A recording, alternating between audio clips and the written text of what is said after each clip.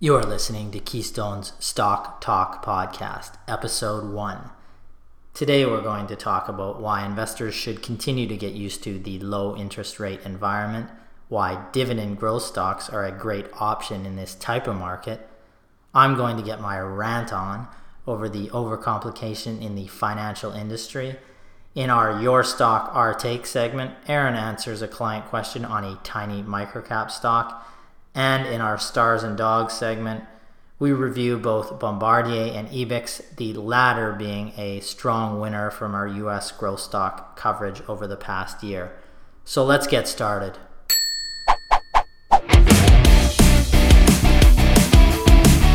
Ryan Irvin here. Welcome to our Stock Talk podcast. If this is your first time listening, then thanks for stopping by.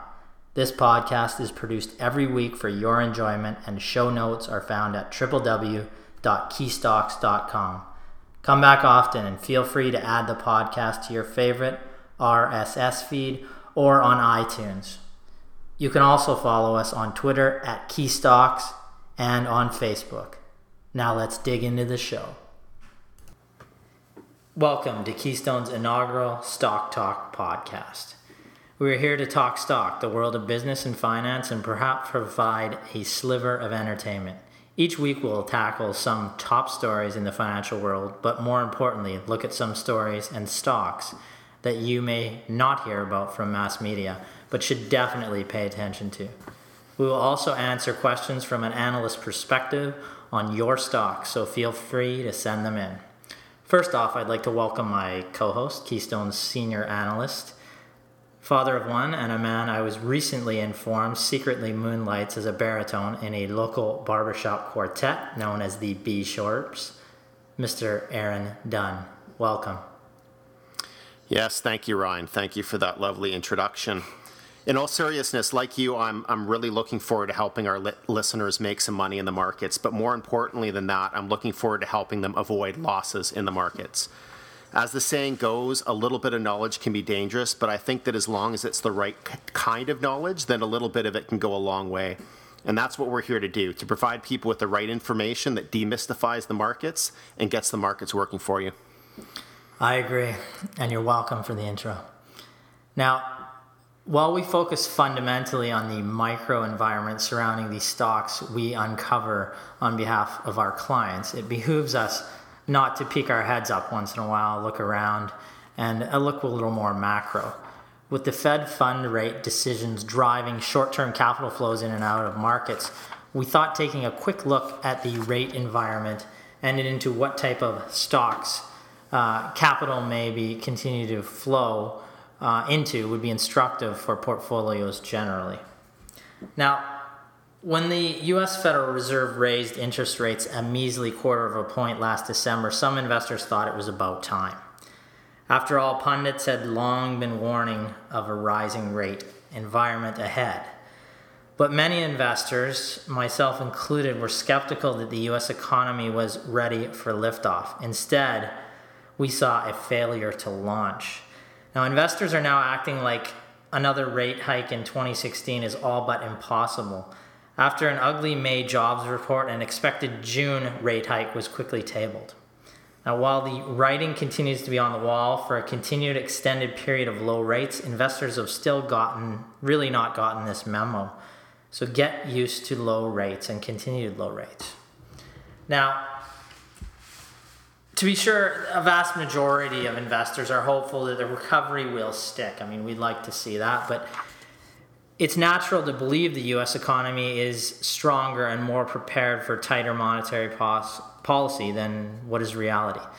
But it's not. But like it or not, the U.S. continued to suffer the overhang from an unusually deep and long-lasting recession, a so-called secular stagnation period where output and employment measures remain weak in the long term despite aggressive monetary policies like very low interest rates and quantitative easing.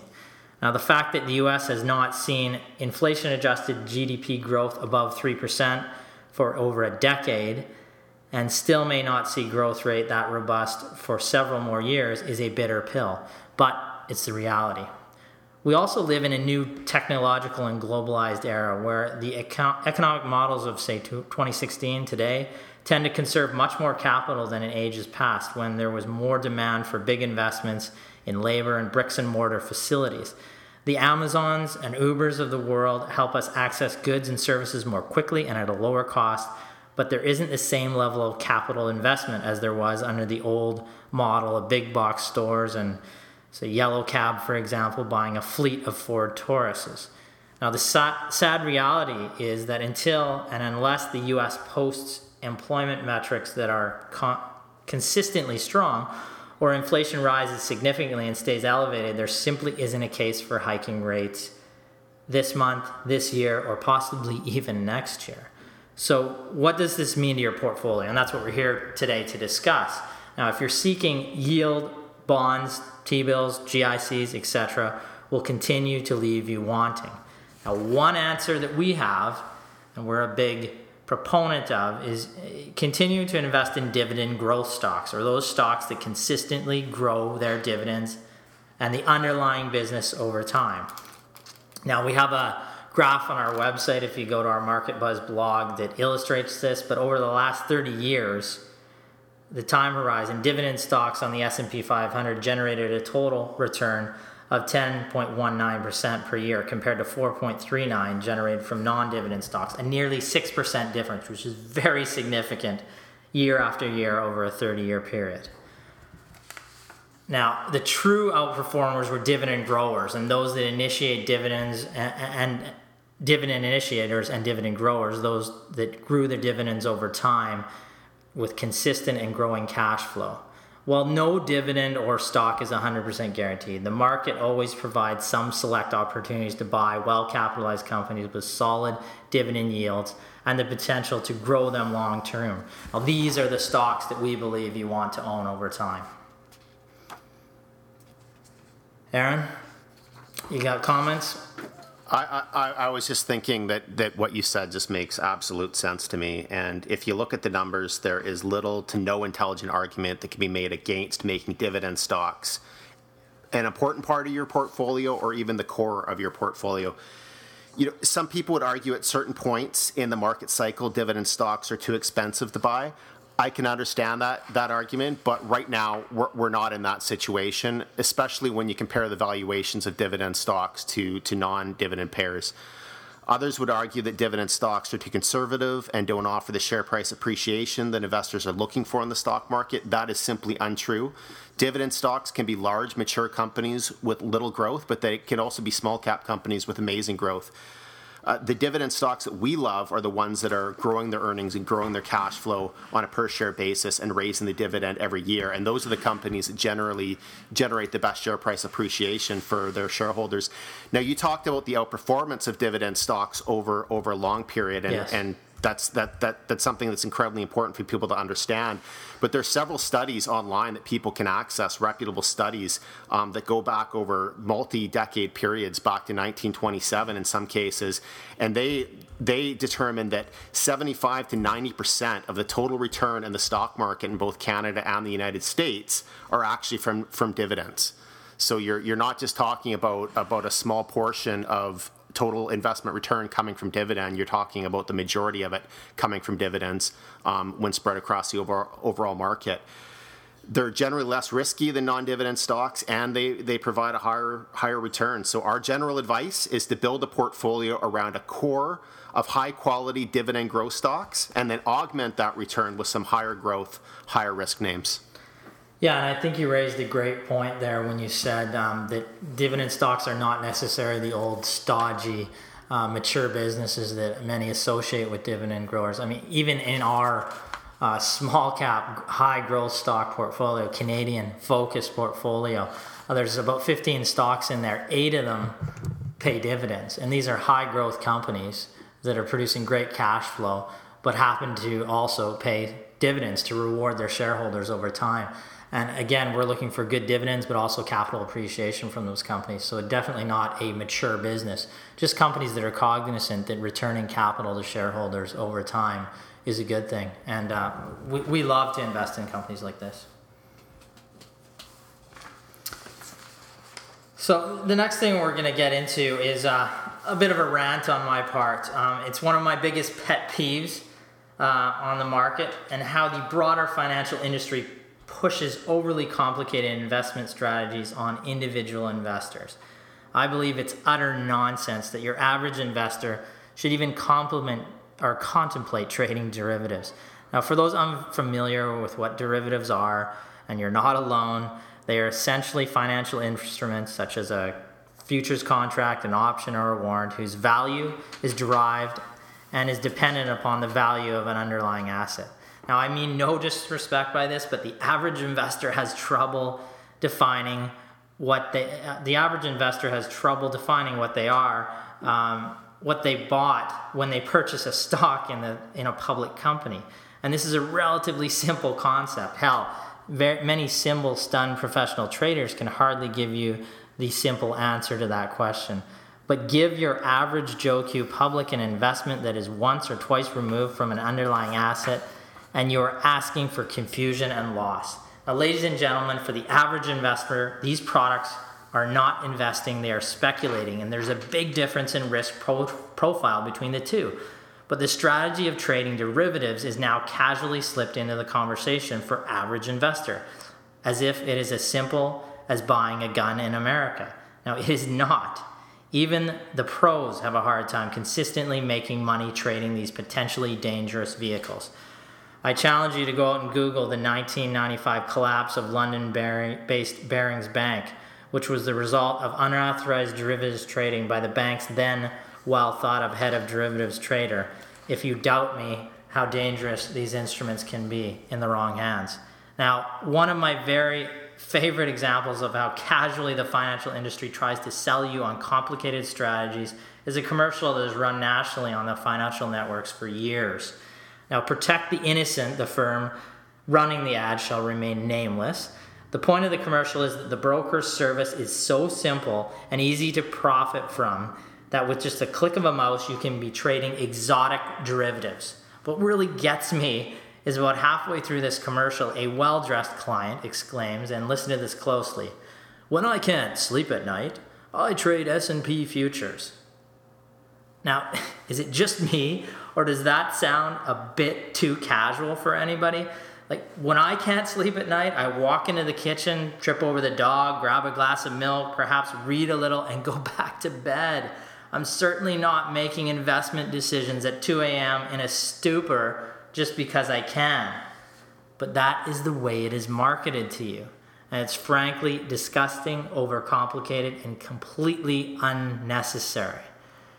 Now, our advice here, the average investor who's looking for an edge that they can actually understand is better off educating themselves on buying good businesses, not stock symbols, and rather than just trading those symbols. Now, simplify your investing. Stop overcomplicating your investment strategies. Any take on that, Aaron? This is what I've been repeating to investors who ask me what is the simplest, most efficient way possible to invest, and that's to use an exchange-traded fund or an ETF. So I'm glad that you've been listening to my advice, Ryan. Of course. These ETFs, they can be bought and sold easily. They can give you exposure to a wide range of different markets, including Canada, the US, international markets, dividend aristocrats.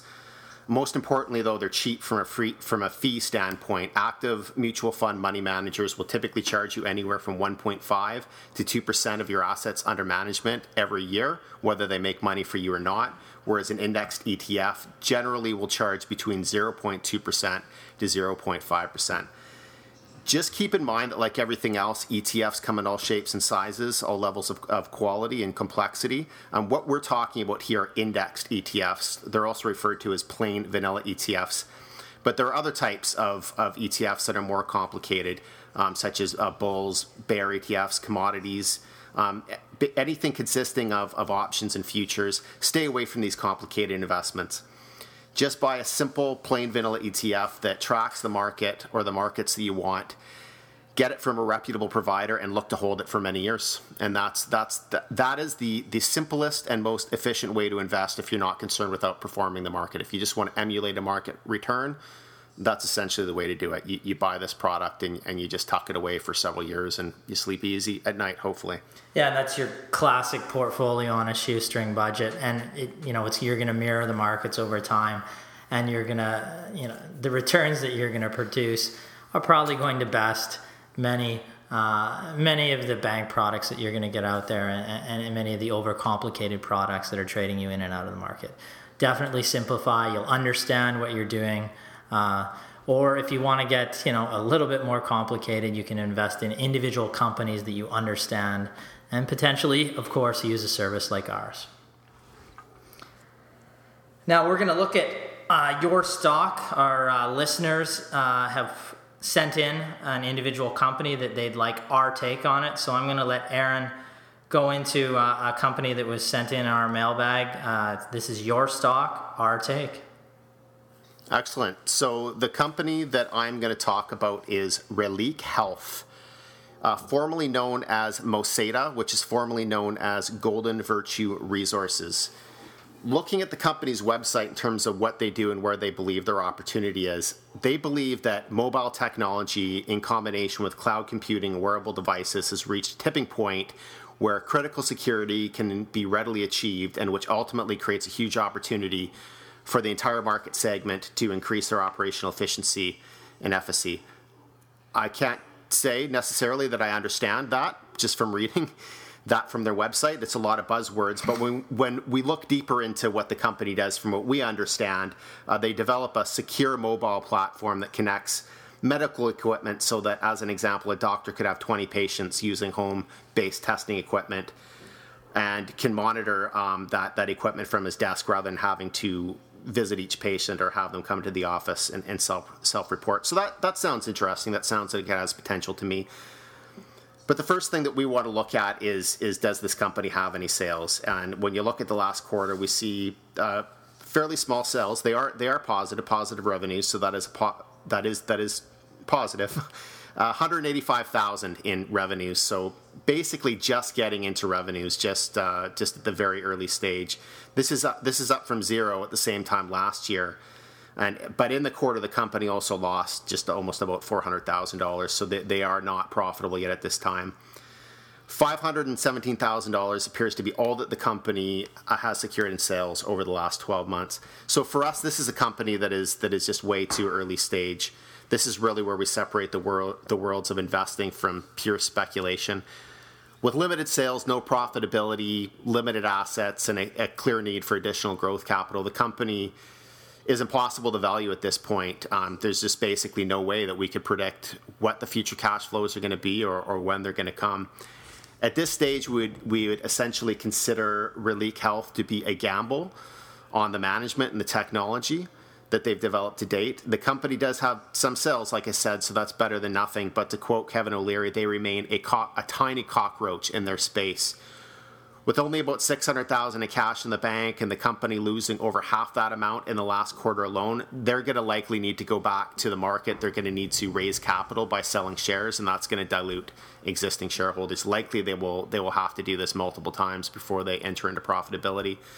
So while the technology may have a potential, the potential doesn't pay the bills, and our take on this stock is that it's uninvestable at this time.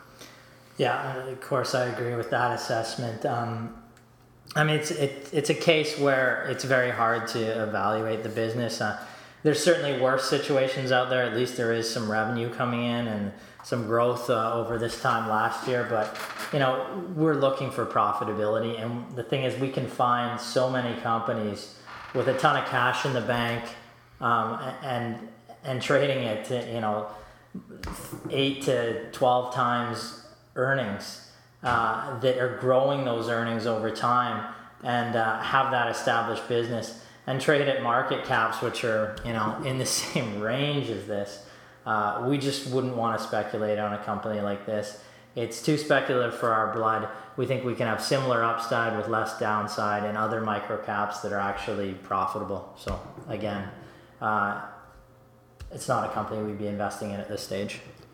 I'm just going to add another point here as well, because as an analyst, I obviously get approached by companies quite a lot, pitching their business. And sometimes there's some interesting opportunities that come out of that. But I hear a lot from companies that are pre-revenue, pre-profitability, and one that stood out in my mind, it was probably about 8 years ago now, was I can't remember the name of the company, but the investor relations person came to me and they had a laser. It was apparently this revolutionary laser, and they were getting all this interest in the market, and it was just going to change whatever industry it operated in, and it was just a matter of time before this exploded. And I asked him straight away, are you generating any revenue? Are you generating any profit? And he said, not yet, but that this was going to happen.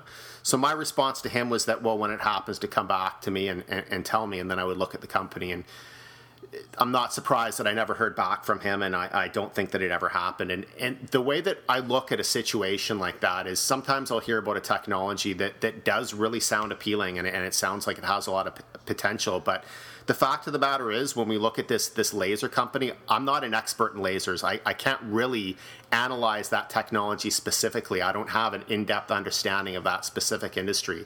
So I really have no way of saying for sure whether or not it is a legitimate technology and whether or not there really is a need for it in the industry, or if there's something else that's being developed that's just as good or better. But what revenue tells me, significant and growing revenue, is that technology, whatever it is, has gained market acceptance because people in the industry are actually buying it. They're actually pulling money out of their pocket, out of their budget, and they're actually buying it. And growth in revenues means that more people are buying it.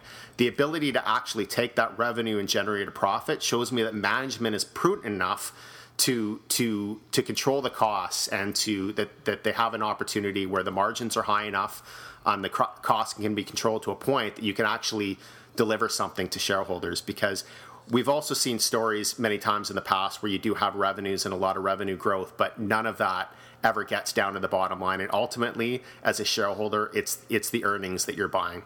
It's not the technology. It's the cash flow that technology can generate. Yeah, and to come full circle, one of the things that we're trying to do is limit the downside and help you not lose money in the market. When you do have sales, when you do have cash flow and earnings, even then it's tough enough to make a buck in the market and to continue to find the right companies. But at least you have something to fall back on. When you have businesses which don't have those or are still continuing to lose money, there is more of a higher potential of catastrophic loss in a company.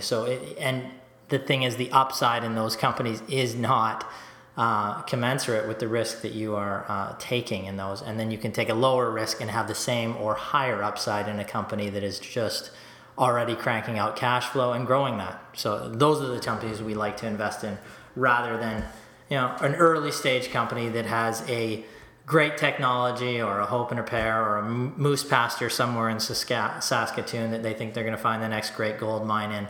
No need to take that risk to have the payoff that you're looking for in, say, a small cap or growth stock. We limit the risk by having these companies already have good solid cash flow and earnings and solid balance sheets. So now we're going to move on to our last segment. It's 1 and 1. It's one stock you heard about this week that you should ignore, and another that you did not hear about likely, but you should pay attention to. So essentially, we're flipping conventional or mass financial media on its ear, pointing out overreported stocks or stories that offer little value to you as an investor, and highlighting underreported stocks and financial stories that can actually have a meaningful impact on your portfolio. So first off, this week we visit the 2016 success story, and I'm making air quotes when I say success story, Bombardier. Now, the company has actually seen its shares rise around 60% since the start of this year. The embattled but always newsworthy manufacturer of planes, trains, and no automobiles signed a deal earlier this year with Delta Airlines for the company's much maligned C-Series plane. Now, this is the same series which is more than 2 years behind schedule, more than $2 billion US over budget, and has put Bombardier in such difficulty that the Quebec government has paid $1 billion for an equity stake in the program. And the Montreal-based transportation giant is also seeking federal financial help again. Please, Mr. Trudeau, your dad was so kind to us. Our hands are out again to you. Now, as a taxpayer, perhaps this will be a story if Justin opens the business slush fund. I believe strongly in no handouts to businesses that cannot keep their houses afloat, their own houses afloat. Now, as an investor who cares, I would say, who cares? Bombardier does not even pass the smell test because it continually needs cash.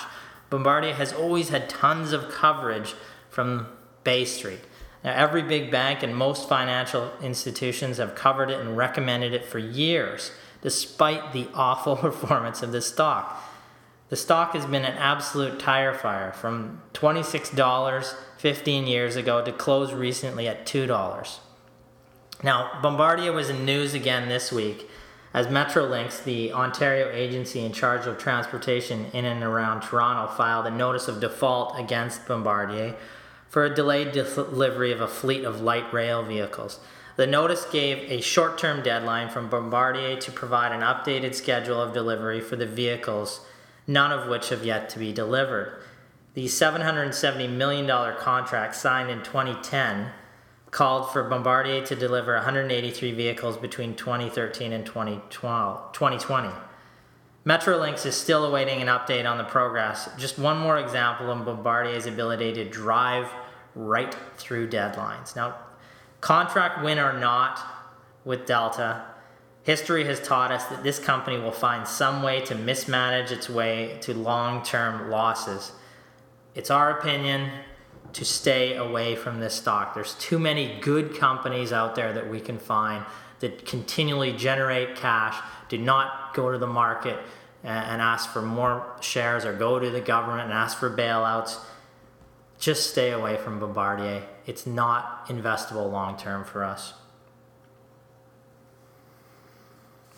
And I get to talk about the winner. Lucky you. So this is, like Ryan said, because I am the winner. This is, like Ryan said, this is the company that you probably did not hear about in the media, but you should have heard about. Really, let's be honest. So the company that I'm going to talk about is Ebix Inc. It trades in the U.S. on the NASDAQ exchange. The symbol is EBIX. And this is actually a company that Keystone covers in our U.S. growth stock research. So we recommended this company about a year ago at $30, and today it trades at just over $52. So that's a return of about 70% over a period where the S&P 500 is up around 2%. What the company does is they build and sell software mostly for the insurance and financial industries. So they essentially provide the digital infrastructure that powers the back end of these companies and allows them to transfer data and perform transactions efficiently. The business model specifically is appealing to us because rather than just building a product and selling it once, they build their product once and they generate licensing fees that keep getting paid for many years in the future. About 80%, they report about 80% of their revenues are recurring in nature, and that's something we like to see because it indicates good stability in the financial performance. As I say, the proof is in the numbers. When we recommended this company a year ago, they had 10 straight years of earnings growth, 8 out of 10 years of revenue growth. They remained profitable and grew during the 2008 crash and recession. And they were trading at about 15 times earnings a year ago when we recommended them, which in the U.S. market, even in the Canadian market, but particularly in the U.S. market, reflected very solid value where similar companies with those characteristics were trading in the 25 to 35 times earnings range or even higher. They've continued on the growth path since our recommendation and reported 30% earnings per share growth in their last quarter, Q1. The next quarter, Q2, is going to be out in a couple of weeks in early August. It's the embedded value in the share price when we recommended it and the strong financial performance since that drove the 70% increase in the shares over the last year. So this is the kind of stock that we like to buy, the kind of company that's making money and making more money as time goes on, and that can be purchased at a reasonable price relative to its underlying earnings and cash flow. Looking at Ebix today, the outlook does continue to be strong. Right now, they're trading about 22 times earnings. It's not really a value situation. The earnings, price to earnings multiple is not exactly cheap, but when you look at it relative to other companies in the markets that share those characteristics, we still think that the valuation is reasonable, and it still continues to be a reasonable buy. Nothing that I would run out to buy quickly at this price, but certainly for a small position and to look for opportunities to build on that position over time. Yeah, it's an excellent example of a company that we've been very successful in over the past year, and continue to hold because of the growth we believe in long term. And I think that about does it for this week. Anything to add at the end? I mean, if you've got any questions, also go to contact us on www.keystocks.com. Send us an email on any stocks that you want us to take a look at in the Canadian and U.S. markets, dividend growers or just small cap Canadian stocks. We'd be happy to answer your questions next week. You can also follow us on social media, on Twitter and Facebook, and tweet us a question on there. Thank you very much. Look forward to talking to you next week.